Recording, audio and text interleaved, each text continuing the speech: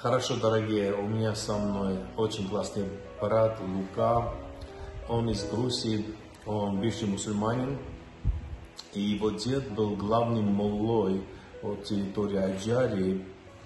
И что произошло, я хотел бы, чтобы он чуть-чуть рассказал, как главный молла попал в кому. Его дед жил 100 чем-то лет, и Иисус увидел. Можешь рассказать, дорогой? Да, приветствую всех.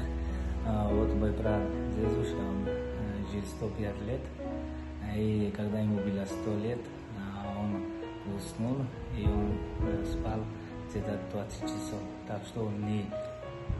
20 часов он спал? Да, 20 часов.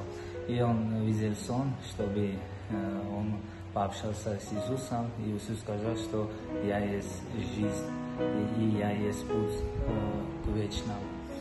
И он знал Коран на Иисус. И в Коране про Иисуса много чего написано. И когда проснулся, он сразу начал уже проповедовать о Иисусе. И в конце 5 лет он всегда проповедовал о Иисусе, про Христа. Люди думали, что он с ума сошли, но реально их плод уже, что мы, их внуки, правнуки уже к Богу, и слава Богу.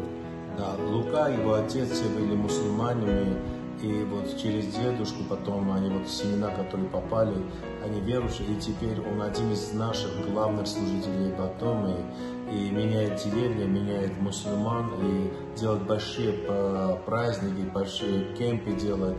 И очень много мусульман кается, принимает Христа через этого брата, благодаря, что дед пережил и 104 года, да, он жил? 105. 105 лет он жил, в 100 лет он встретился с Иисусом во сне, и еще 5 лет проповедовал Иисуса Христа. Так что Господь жив, и у него большие плоды у этого человека. Мы верим, что Бог действует. Просто порой мы видим, что Иисус сам себе говорит, сам себе представляет, но мы тоже должны действовать. Да благословит Господь. Аминь. Аминь. Все.